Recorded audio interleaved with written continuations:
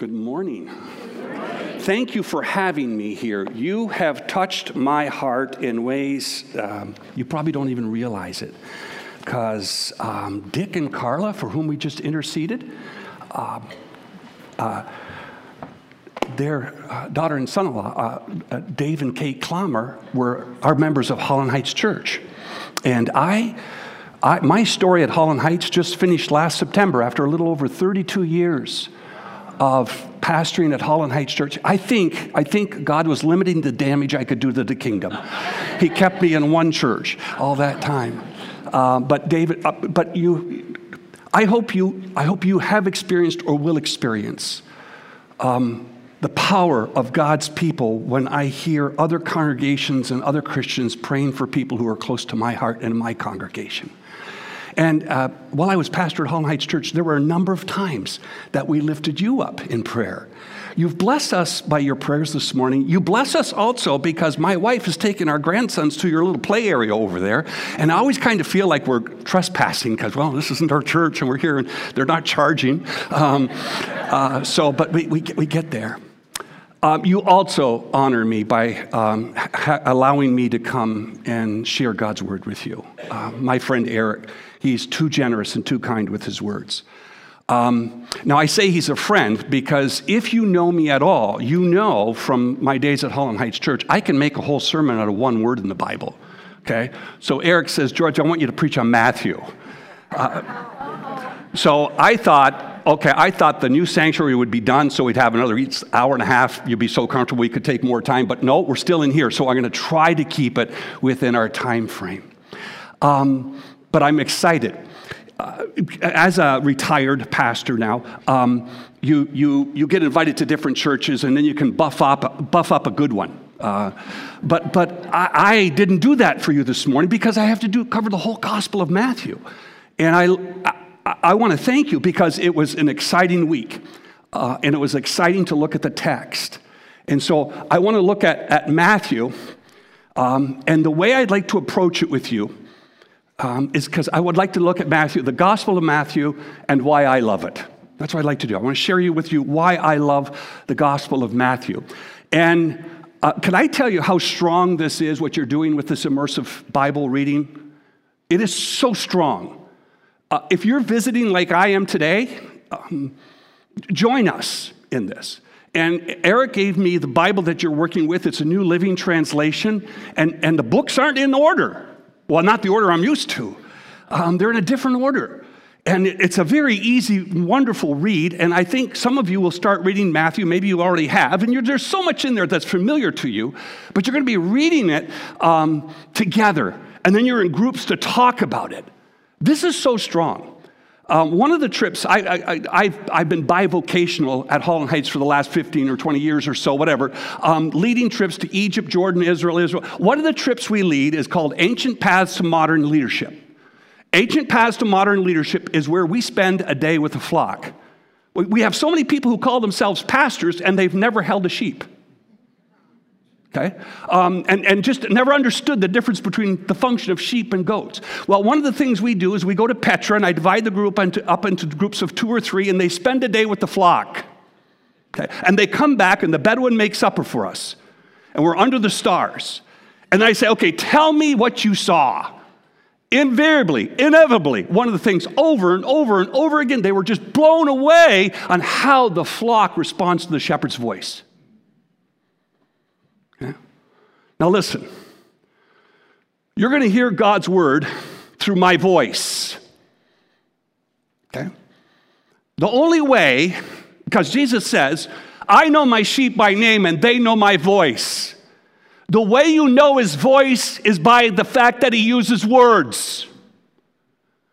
I am afraid for you if you are not in the text because you won't recognize his voice. You won't recognize, and the time you need to recognize it most is at the valley of the shadow of death. I think Jesus is standing there saying, Ahmed, Muhammad, Ling, Po, George, Sebron, Witzka. And if George and Sebron, which is my dad's name, have been in the text, they'll know their rabbis, they'll know their shepherd's voice. You have leadership in this church that are inviting you into God's word. And the power of that for you is that you'll learn his voice. So we're going to talk about the Gospel of Matthew and why I love it. And I'd like to do it by 3 steps, just so that you know where we're going, because sometimes when I'm teaching, you kind of say, whoa, that's a rabbit trail, and it generally is. I want to understand the audience. I want to understand the teaching style. And I also, one more, come on, George. I want to embrace the challenge of the Gospel of Matthew. So there's going to be so much more we could put into this, but that's what I'd like to do. So first of all, I want to understand the audience. Here, I haven't started talking and didn't even get set up here. I want to understand the audience. The audience for the Gospel of Matthew is all of us, of course. But you've heard Eric and Mike and others say that the Bible was written for us. It wasn't written to us. When I'm on trips, I like to make that point very clearly to people, because if I tell you, because I'm Canadian, okay. And if I tell you that the Las Vegas Knights won the Stanley Cup, I don't have to tell you they play hockey, or I shouldn't have to. Otherwise, my work here is abundant. The Bible has so many things for the original audience that the original audience would have picked up on. Like, I'm telling you, it's so cool. In Hebrew, do you realize in Hebrew there are no capital letters? Capital letters are a big deal. They are a very big deal, okay? When you run into a capital letter, it's usually a person, place, or thing, or something, whatever. But in Hebrew, there aren't any. So they're just reading through, and they just translate words like names that you and I don't. Matthew's audience were people who were steeped in Hebrew. They were first-century Jews. And I want you to understand that, because I think a lot of you are like me.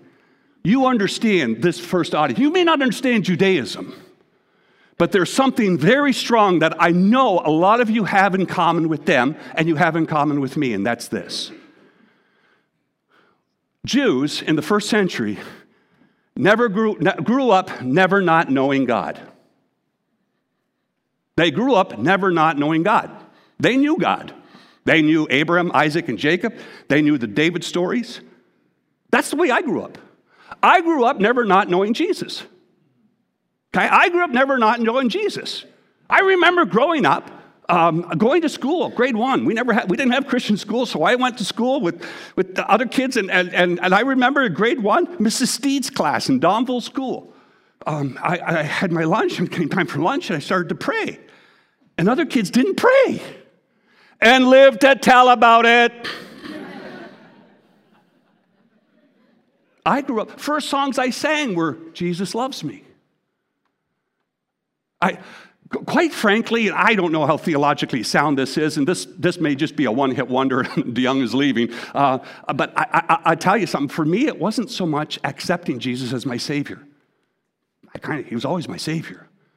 The challenge for George was, would I accept Jesus as my Lord? Am I going to let him drive?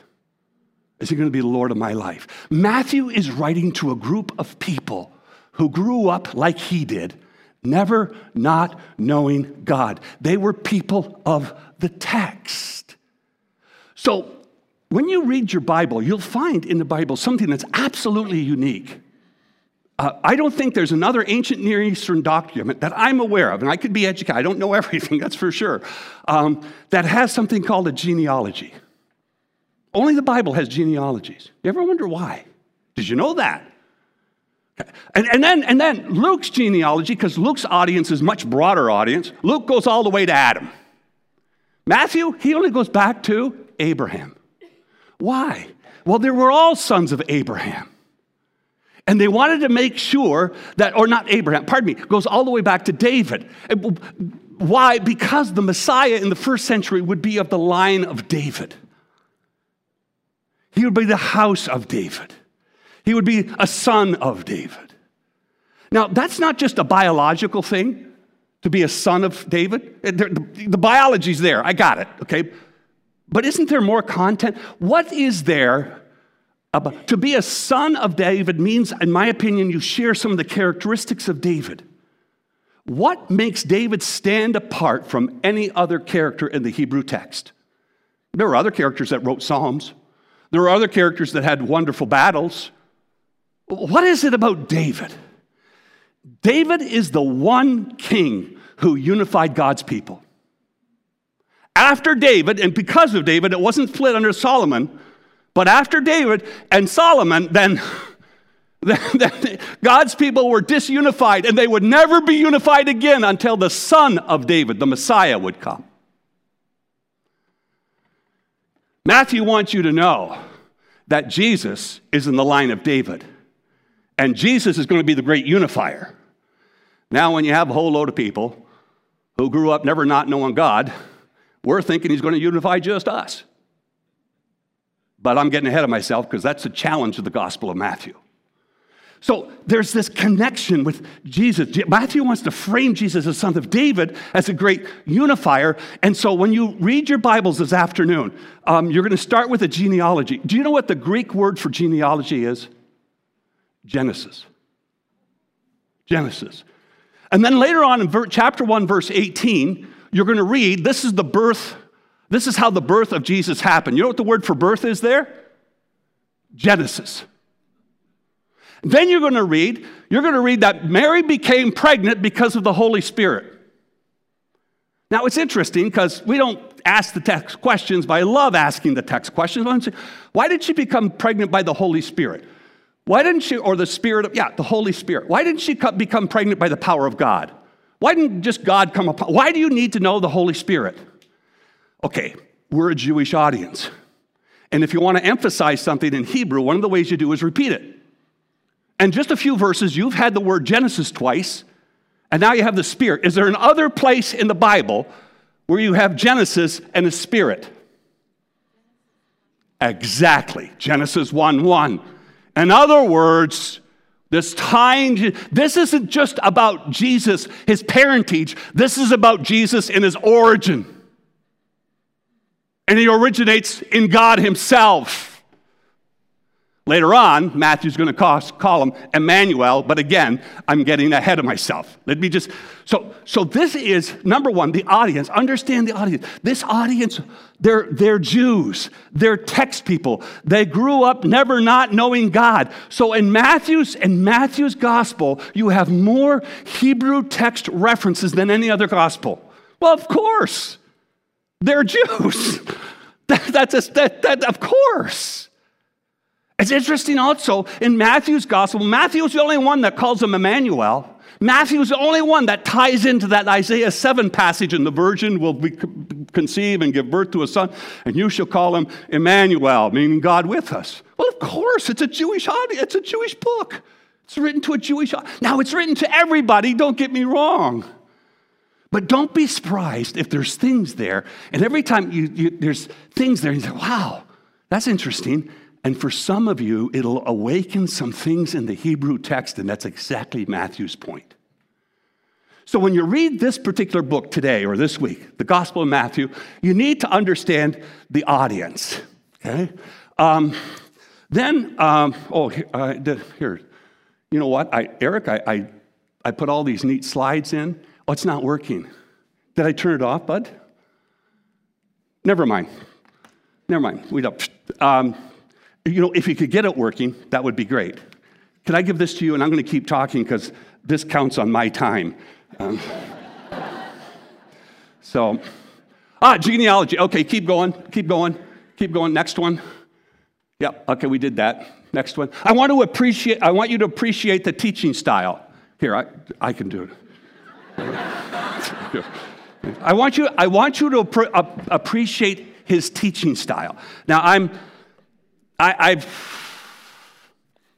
going to be very vulnerable with you for a moment.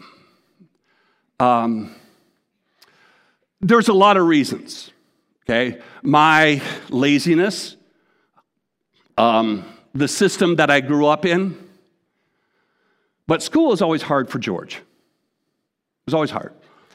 And when I went to seminary, I wasn't at the top of the class. I wasn't at the bottom of the class. But I could see the bottom a whole lot clearer than I could see the top. And then I went to Israel, In about 1997, Holland Heights Church gave Beth and I a trip with this guy. I don't know if you're familiar with him, Ray something or other. I went on that trip and I wept. I wept. And I wept, not because I was walking where Jesus walked, that's a motive. I wept because I was overwhelmed at how hard God has been trying to talk to us. See, in the Reformed context, we understood taking text in its context, and it was always literary context. That's why we've always emphasized Greek, Hebrew. I had to learn Latin before I went to seminary. John Calvin's commentaries are still of value because they are commentaries on the ancient Greek and Hebrew. And when I went with Ray, and I began to see things, and see the Galilee, and see Via Maris come through, and see Jesus engaging the culture, and thinking about Jesus talking about fishers of men, whether they're at the sea or the sower when he's walking in the fields, seeing these pictures. My heart, a fire ignited in my heart then, and it still burns and burns brighter today. I love that. I went in the ministry because I love people, which is okay, but that's kind of a enabling, codependent kind of thing that is not really healthy. When I came back from that trip, I went nuclear at Holland Heights. I mean, sermons went from 25 minutes to an hour, and then went back to 25 minutes. The teaching style of Matthew is pictures. Picture, picture, picture, picture. Matthew wants you to see things in the text. One of the things is, in Deuteronomy, let's see if this still works. Okay. In Deuteronomy, Moses says, the Lord is going to raise up for you a prophet like me from among your own brothers. You must listen to him. Now in Hebrew, that's of course Shema, and we're not going to stand here and talk about Shema, but that's a message in itself. But you must listen to him, or you must obey him. Okay? Now you start to ask yourself some questions. What's there so unique about Moses? I mean, somehow there's something unique about Moses here. Moses is saying, you're going to raise up a prophet like me. Well, you see, what is a prophet? Well, my seminary professor, Dr. Woudstra, at Calvin would say, now of blessed memory, would say, well, prophecy is not foretelling as much as it's forthtelling. Okay? Prophecy is speaking truth to your time. Okay? So what Isaiah is doing is he's not making up new Bible. He's taking the Torah and applying it to his situation at his time. What Jeremiah is doing is not making up new Bible. He's taking Torah, the teachings of Torah, and applying it to its time. So we have the Gospels. You could argue the Gospels are kind of like the Torah, and all that comes following are like the prophets. Paul speaking truth to the Thessalonians, to the Corinthians. So there are others who spoke truth to their times, and there were other prophets that did miracles. Moses isn't the only one. There were other prophets who fed people, even brought people back from the dead. That's in the Hebrew text. What is there unique about Moses? You know what's unique about Moses? And I got this from the rabbis. The rabbis say what's unique about Moses, remember when he was on Sinai and he and God were talking together and say, boy, and all of a sudden God says, Moses, I'm sorry, we have to stop. The noise is bothering me. And Moses says, what noise? Go down. Okay. And then, but before it goes, God says, I'm going to wipe them out. And here it is. And Moses says, no, take me, spare them. And Moses is the only individual, as I read the Hebrew text, who is innocent that will give his life for the guilty. The Lord's going to raise up a prophet like me, who's innocent, who will lay his life down for the guilty. When he comes, listen to him. Obey him. These are pictures. Amazing pictures. So when Moses is born, there's an evil king killing babies. When Jesus is born, there's an evil king killing babies. Moses brings his people out of Egypt. Mary and Joseph bring their son out of Egypt, according to Hosea. Moses passes through the water. Jesus goes through the water of baptism. Moses goes to a mountain and receives God's word. Jesus goes to a mountain and gives God's word. Moses takes the people in the wilderness for 40 years. Jesus goes into the wilderness for 40 days. These are pictures.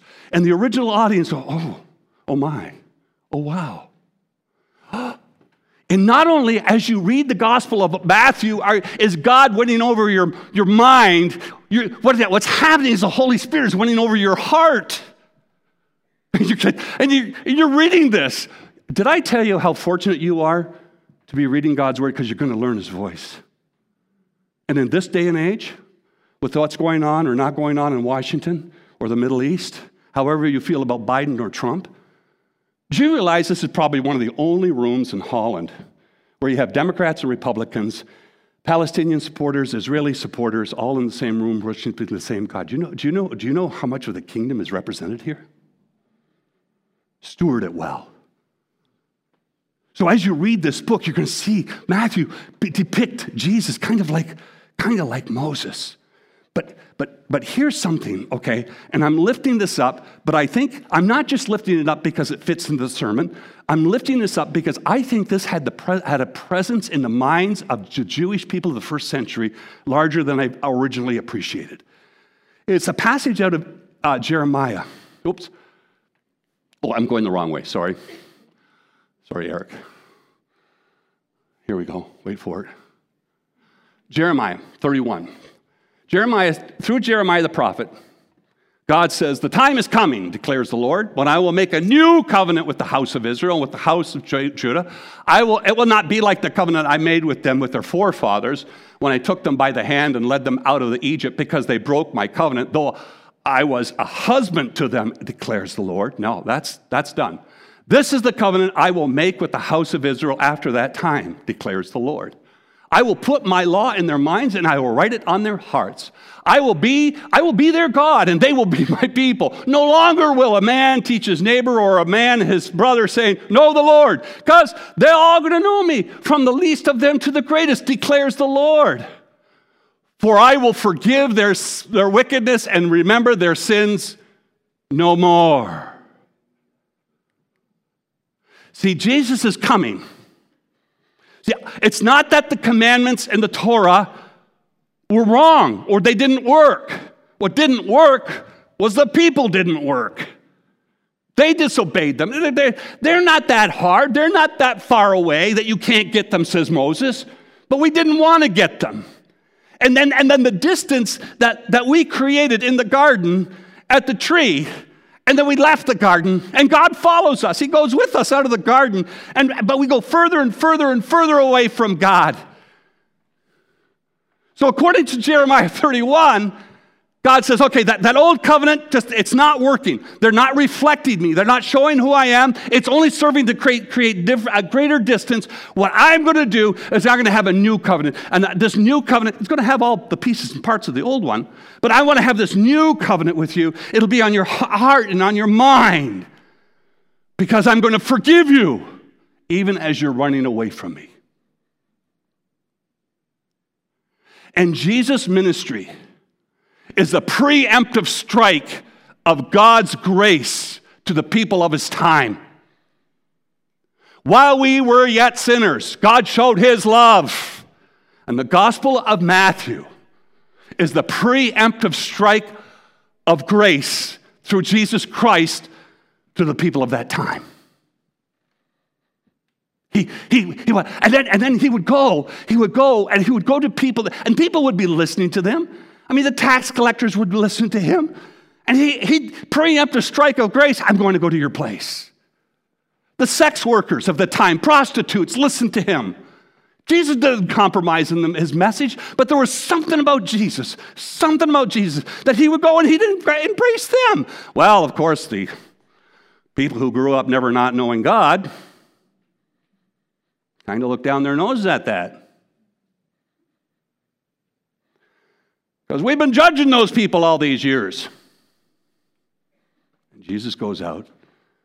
He's the preemptive strike of God's grace. And that's what the church is. That's what you and I are. We're the preemptive strike of God's grace. We don't compromise on the truth. Jesus never compromised on truth. You know, one of the things I learned, and too late, my mom would say, George, we grow up too soon old, too late wise. And if I could do it different, I think I would have looked at Jesus' life more missiological. I looked up as redemptive. He paid for my sins. And yeah, he's a good model, but I haven't really wrestled with some of the challenges that he had. See, the more you wrestle with the Bible and accept the Bible in context, you're going to realize the Bible is appropriate to this context too.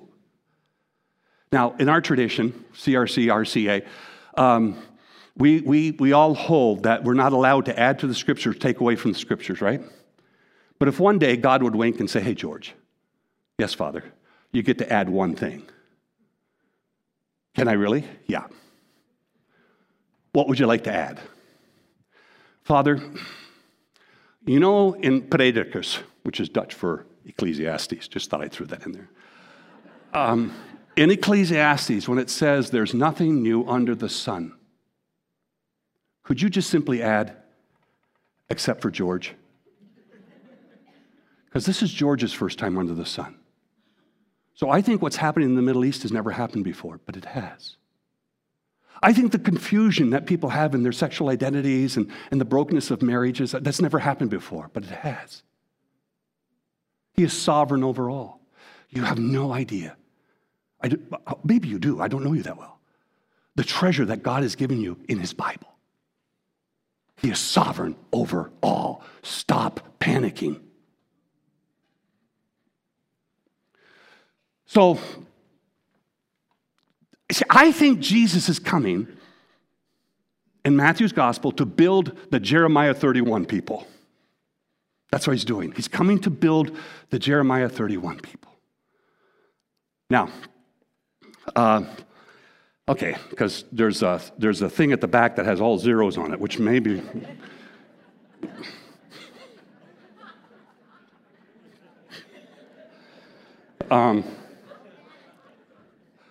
Okay, well, but this is just, I'm only here once, right? So then we're gone. We're gone. So, all right, so let me do the challenge for you real quick, because I need to let you go because you have other things to do. The challenge of the embracing the challenge. Jesus, and this is why I really appreciate you, because you gave me the chance to look at the Gospel of Matthew and pick out the things you really like. And this came to me. And it's still taking root in my heart. Jesus does the Sermon on the Mount, right? And he ends the Sermon on the Mount with the story of the builders. Remember? Wise is the man who hears my words and does them. He's like his man who builds his house on the rock. Foolish is the man who hears my words and doesn't do them. He's like the man who builds his house in the sand. Rains come down, storms come up, floodwaters go. The one on the rock stands, the one on the sand is gone. Yes? Okay, what happens after that? See, we don't think that way. But Matthew is writing to an audience. He's telling a story, and he's crafting it. Do you know what happens right after that story? Because that's the end of the Sermon on the Mount. So in other words, Jesus is saying, listen, hey, you all hearing this morning, okay? But if you're going to walk out of here and talk about the football game yesterday and your lives aren't going to change and you don't have a commitment to read the Gospel of Matthew this afternoon, you're basically building your house in the sand. But if you're going to do the uphill, grab your Bible, sit down and read the thing and allow the Holy Spirit to drill these words into you, you're building a house in the rock. What happens right after that? You know what happens right after that? Jesus finishes the Sermon on the Mount, and there, who confronts him? A leper. And a leper. What's a leper? A leper is the walking dead. It's about as unclean as you possibly can get. I think it's a test. I think it's a test. I think there, now the crowd's like, okay, is he one of those preachers that can craft the word so nicely and weren't our hearts moved, but then moment the sermon's over, they're like everybody else? Or is there something authentic to this man? So this leper comes. Jesus doesn't say to him, nice to meet you, go show yourself to the priest. No. Jesus sees this leper, okay? And I can do this because you said so many nice things about me, Eric, but would you be my leper this morning? Here, stand up once. Jesus comes, Jesus sees this leper, and the translations say Jesus touched him. He touched him. I don't know, did he touch him like this? He touched him. The Greek word is hapto. Say hapto.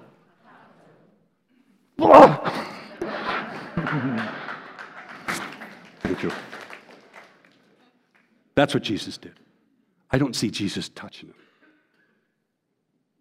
I see Jesus hugging him. Now, I do this little ministry called Under the Fig Tree, and we have some podcasts. Not many. We have some. The most popular podcast we did for last Christmas. It's called Emmanuel, God with us. And it's only in Matthew that he's going to be called Emmanuel, God with us. Now, what does Emmanuel mean? Well, it means God with us. And I reflected a little bit because we all like the God with part. We love it that God is with us, comforts us and encourages us, affirms us. We all like the God with. It's the us part that we have a problem with. See, I like inclusivity until I'm included. Once I'm included, then,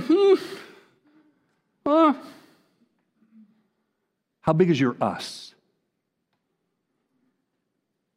I coached my share of hockey, high school hockey. I still play. Well, I play. I wear skates and hold a stick on Wednesday nights, play with other old men. But when we were coaching hockey, we came to tournaments. I mean, when you begin your hockey season and you have your scrimmages and you set up some teams that you're going to clean up. West Ottawa, I coached for South Christian, and West Ottawa was always a handful. I think they won more than. Then I was helping with Aquinas and Hope. Always, that was a handful. But you know what? It gets more intense the closer you get to the playoffs. Christ Memorial Church, it's going to get more intense the closer we get to the playoffs. It is. It's not time to pull the ripcord. It's time for the church to embody Emmanuel, God with us. God with us. And I'll tell you, what must have blown them away to embrace the challenge is what happens at the end of the gospel. Because at the end of the gospel, this is what Jesus does. He says, all authority has been given to me. He's earned it. And he gives it to the disciples, and he sends them out to the nations. So those people who grew up never not knowing God, better make room in church. Because there's a whole load of people coming in that don't share their story, that don't have the same background, that may even have to learn the language. And quite frankly, they're going to be babies in Christ, which makes you and I the adults. In the name of the Father, and of the Son, and the Holy Spirit. Pray with me, please. Blessed are you, Lord God, King of the universe, sovereign over all. Bless and thank you, Father, for this time that we could be in your word. Bless and thank you, Father, that you are God who speaks. We thank you for the Gospel of Matthew. Give us eyes to see and ears to hear as we savor your word. And may your Holy Spirit use the words that we read to drill down not only into our minds, into our hearts, but into our bones, so that we would listen and learn in order that we might live more boldly, more bravely to your honor and to your glory. In God's name, in Jesus' name, all God's people said.